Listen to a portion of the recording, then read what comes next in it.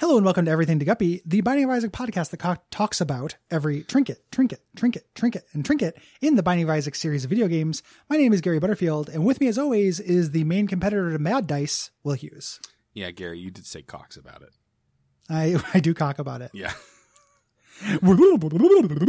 Gary, what are Mad Dice? Well, Mad Magazine and Cracked Magazine. Oh, I thought it was going to be one of your fucking Mad Balls, man. No, the Babos? Yeah, the Babo invasion? Fucking Babos. Never forgive them shits. It's Trinket Sunday. Sunday, Monday, Trinket. days, Tuesday, Wednesday, Trinket. days, Thursday, Friday, Trinket. days. Oh, that's going to be hard to edit because you breathed for so long.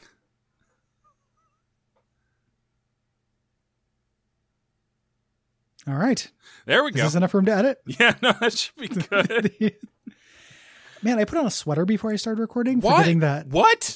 Yeah, but forgetting that I sweated. Like I was comfortable before, and then we started recording. I just immediately started sweating. Yeah, the Just heat of our response. the heat of our chemistry is just burning bright. Ooh, will they or won't they continue to podcast? Ooh, I have that monster encyclopedia that I got because I had it as a kid. Does definitely have an entry on the Mad Balls. Oh, really? Yeah. That's pretty fun. You got to learn about their culture someday. I watched the cartoon. Uh-huh. It's pretty wild. That's all. No joke or anything. No. You know what, Gary? No jokes to that. You know? Hold up. Oh, okay. I'm remembering the Mad Ball cartoon now that I'm thinking about it. Uh-huh. It ends with them. They're slaves, and it begins with a revolt. I don't think I'm joking. Like I would need to watch it again, but I'm pretty sure it begins with the Mad Ball uprising. Against who? Good question. Are they I being don't know. controlled? Is it the Illithids? Well, those guys have been canceled for a while now. Pretty canceled. I don't know. I had to watch it again, and it was horrible. Are the Mad Balls a metaphor for the Githyanki? I think the Mad Balls are a metaphor for any downtrodden people. Okay. Throughout history. Throughout history, throughout fiction, throughout all of it. What if it's like the Velvet Underground and everyone who watched that cartoon went on to launch a revolution on behalf of the Transform oppressed? into a Mad Ball? Oh. Or, yeah, that, Gary, that. That'd be horrible. Even though the one that's just an eye is super cool looking. Love that guy. Yeah. Gary, I have no knowledge of any of the stuff you're talking about. Are you trying to tell me that you have not read the TV Tropes entry on Mad Balls? I've never read the TV Tropes entry on Mad Balls. Well, you know what to do tonight, don't you? Christerbait? While reading the TV Tropes for Mad Balls. Thank you. You're welcome. What do you think of this trinket? Cracked dice? I probably wouldn't smelt it. No, I definitely wouldn't smelt it. Knowing what I feel like I never really internalized what it did. Yeah, I don't think I did either.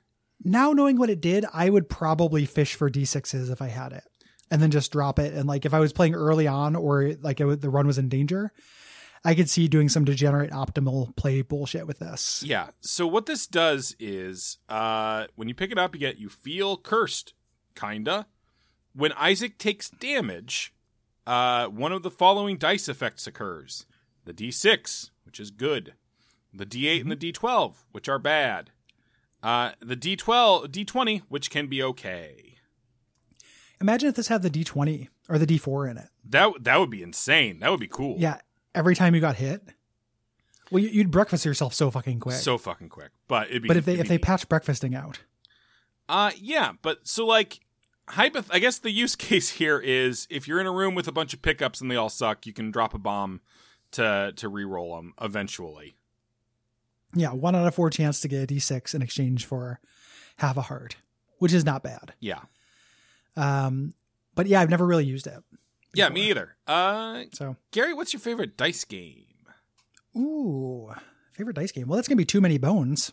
Ooh, I did enjoy. Every once in a while, I think someone drops out or they get bored of each other, and Gary's game group would invite me to come along for like Sunday brunch, and we did play Too Many Bones, and it was fun. I bought that game for myself for Christmas. Ooh, to play by myself. Nice, because it's basically a tactics game where you have to do all the math. Yeah, don't have time to play with myself. Duck. Don't have time to save. Was that World again. Is that who's it? St. John or whatever his name is? Oh my God! On the call. St. John on the call. Wait a second. I'm hearing that voice. One more line, please. John St. John. Paula. on the call. Paula.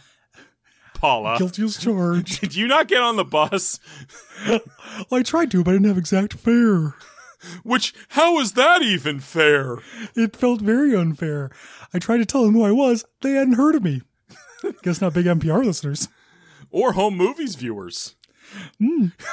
Gary, our classic bit, dueling poundstones. Pound and pound stones. Well, I'm going to walk.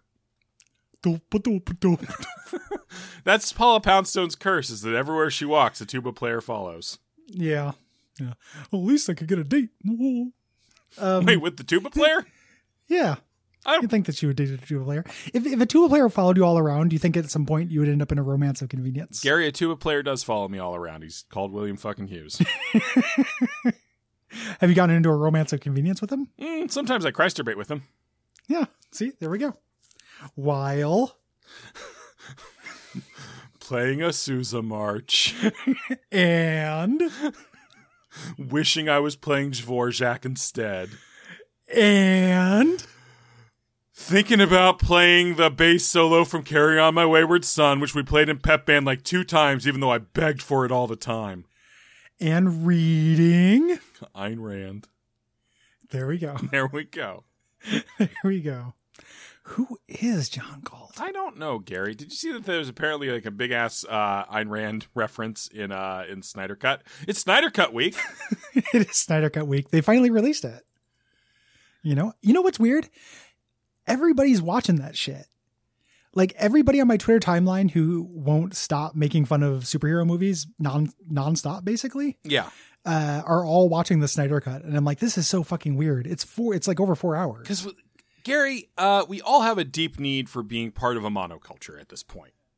But there's the good monoculture and the bad monoculture. Why do you want to be a part of the bad monoculture? There's no good. What fucking good monoculture is there, Gary? Well, like I'm making a comparison between the Snyder movies and the Marvel movies. Oh, but then, one of which are significantly better. I guess, but there hasn't been a new Marvel movie in forever, so the monoculture moves on to the next thing. Falcon and the Winter Soldier Is a television show, and also I don't know. People aren't gonna like the monoculture isn't gonna. Gary, I don't want to be like super cynical, but I can't see the monoculture embracing a show where one of the leads is black.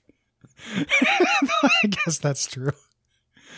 Well, that ain't how monoculture rolls. Get woke, monoculture. I have not watched the Snyder Cut because it is 4 hours. Jeremy watched it and got really high and ate 2 pizzas, and he was live texting me, and it was very funny. 2 pizzas alone? 2 pizzas over a weekend. Oh, okay, Gary, you made me very worried. Check this out. During the Snyder Cut, one part, the Flash, he's trying to mac on a girl, and he goes into super speed, and he grabs what Jeremy called a naked hot dog out of the air to put in his pocket for later. And that line alone almost made me want to watch it. Yeah. Because I'm like, that's what a weird move, Flash. You know? Does the woman get a little antagonistic so he choke slams her in a bar? I don't know what that's a reference to. Ezra Miller. Oh, really? You know what? You know what? Allegedly. Not an Ezra Miller guy, huh? Oh, wait. Cut that into last week's episode. Okay. Fuck. This is an old story. This is from like last year. Okay. Cut that into last year's episode. Allegedly.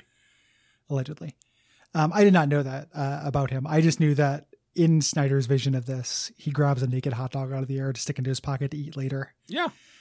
Which I think is funny. Why do you keep calling it a naked hot dog? Is that what? Because that's what Jeremy called it. Okay. It's like Louisiana slang. It's like weird swamp slang. Can I get a real quick cut of Gambit saying naked hot dog? Naked hot dog. Paula, get the fuck out of here! Guilty as charged. I gotta go. Hey, Tuba Man, come follow me and kiss my hair on my way out.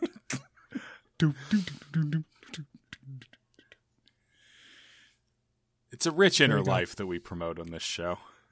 Yeah, of Paula Poundstone. I can't wait until somebody spends $25 and gets us a cameo of her bad mouthing the shit out of us. Yeah. By no means do that. Yeah, please don't. if you like this show, and you aren't Paula Paulstone, Yeah. go to patreon.com/duckfeedtv. If you like the show and you are Paula Poundstone, tell me what Judy Tenuta's doing. I haven't seen her in forever. And you can also leave us a rating review. Probably living off those Space Ghost Coast to Coast residuals. Like the famous amount of money you get from appearing on an episode of Space Ghost Coast to Coast. Gary, are you not aware that like there were like 3 straight REM albums that were financed by Michael Stipe being on Space Ghost Coast to Coast? No. Me either. Yeah. No one was aware of it. It's because it was Did a you lie see I that? just made up. Alive. Oh, she was born in Oak Park, Illinois. I've been there. Congratulations. Congratulations to her as well. You want to list some more Looks places? good for her age. She's like 64 or something. She looks good for her age. Oh, the old Paul McCartney number. Wow, zowie. Yeah, when she's 64, she'll still look surprisingly good. Gary, Yeah, any other give aging me a celebrities you want to rate the appearance of? Yeah. When they did their first comeback, Debbie Harry. Okay. I don't know now, but during that first when they did that Maria song, Uh-huh. when I came back, that was looked good. Hey, dudes, you want to work in here just so it doesn't seem quite so blatant what your game is? Well, dude's aged really well, kind of regardless. Like I found a picture of Tim Curry now, and other than the fact that like his face is kind of slack from the stroke, Yeah. he still looks just like Tim Curry. Yeah. Like he looks like a sleepy or like anesthetized Tim Curry, but basically just looks like Tim Curry. Gary, I know we're at the end of the episode. At what point in his life do you think Paul Giamatti was most fuckable? And not just physical appearance. I want to take into account the whole arc of talent, celebrity, everything. Boy, that's a good question. How to be when he was like early breakthrough? Okay, so we're talking But like before he American got- Splendor-ish? I feel like his breakthroughs were earlier than that, actually. Okay. It had to be sometime before he got typecast as like an angry orb. What? No, that was like him from the beginning, though. When was Paul Giamatti not an angry orb? I don't know. I feel like there's got to be some time.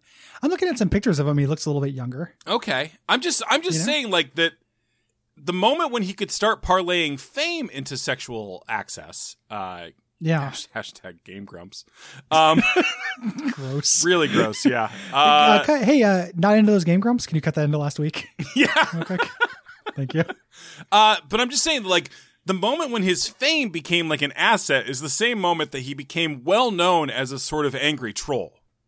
Yeah. How did he look in the Truman Show? Who was he in? Paul Giamatti was He's the not in the Truman Show. He's the control room director. Okay, you know what? You're probably right. I mean, I you're in wonder- fact right. I wonder how he looked in that. Because that might be the answer. Because that's like a big enough movie that he would have, like, hey, I've been in a movie with Jim Carrey and he's at the height of his career. But he hadn't like quite aged. You know? Let's take a look. I'm typing in Truman Show Paul Giamatti.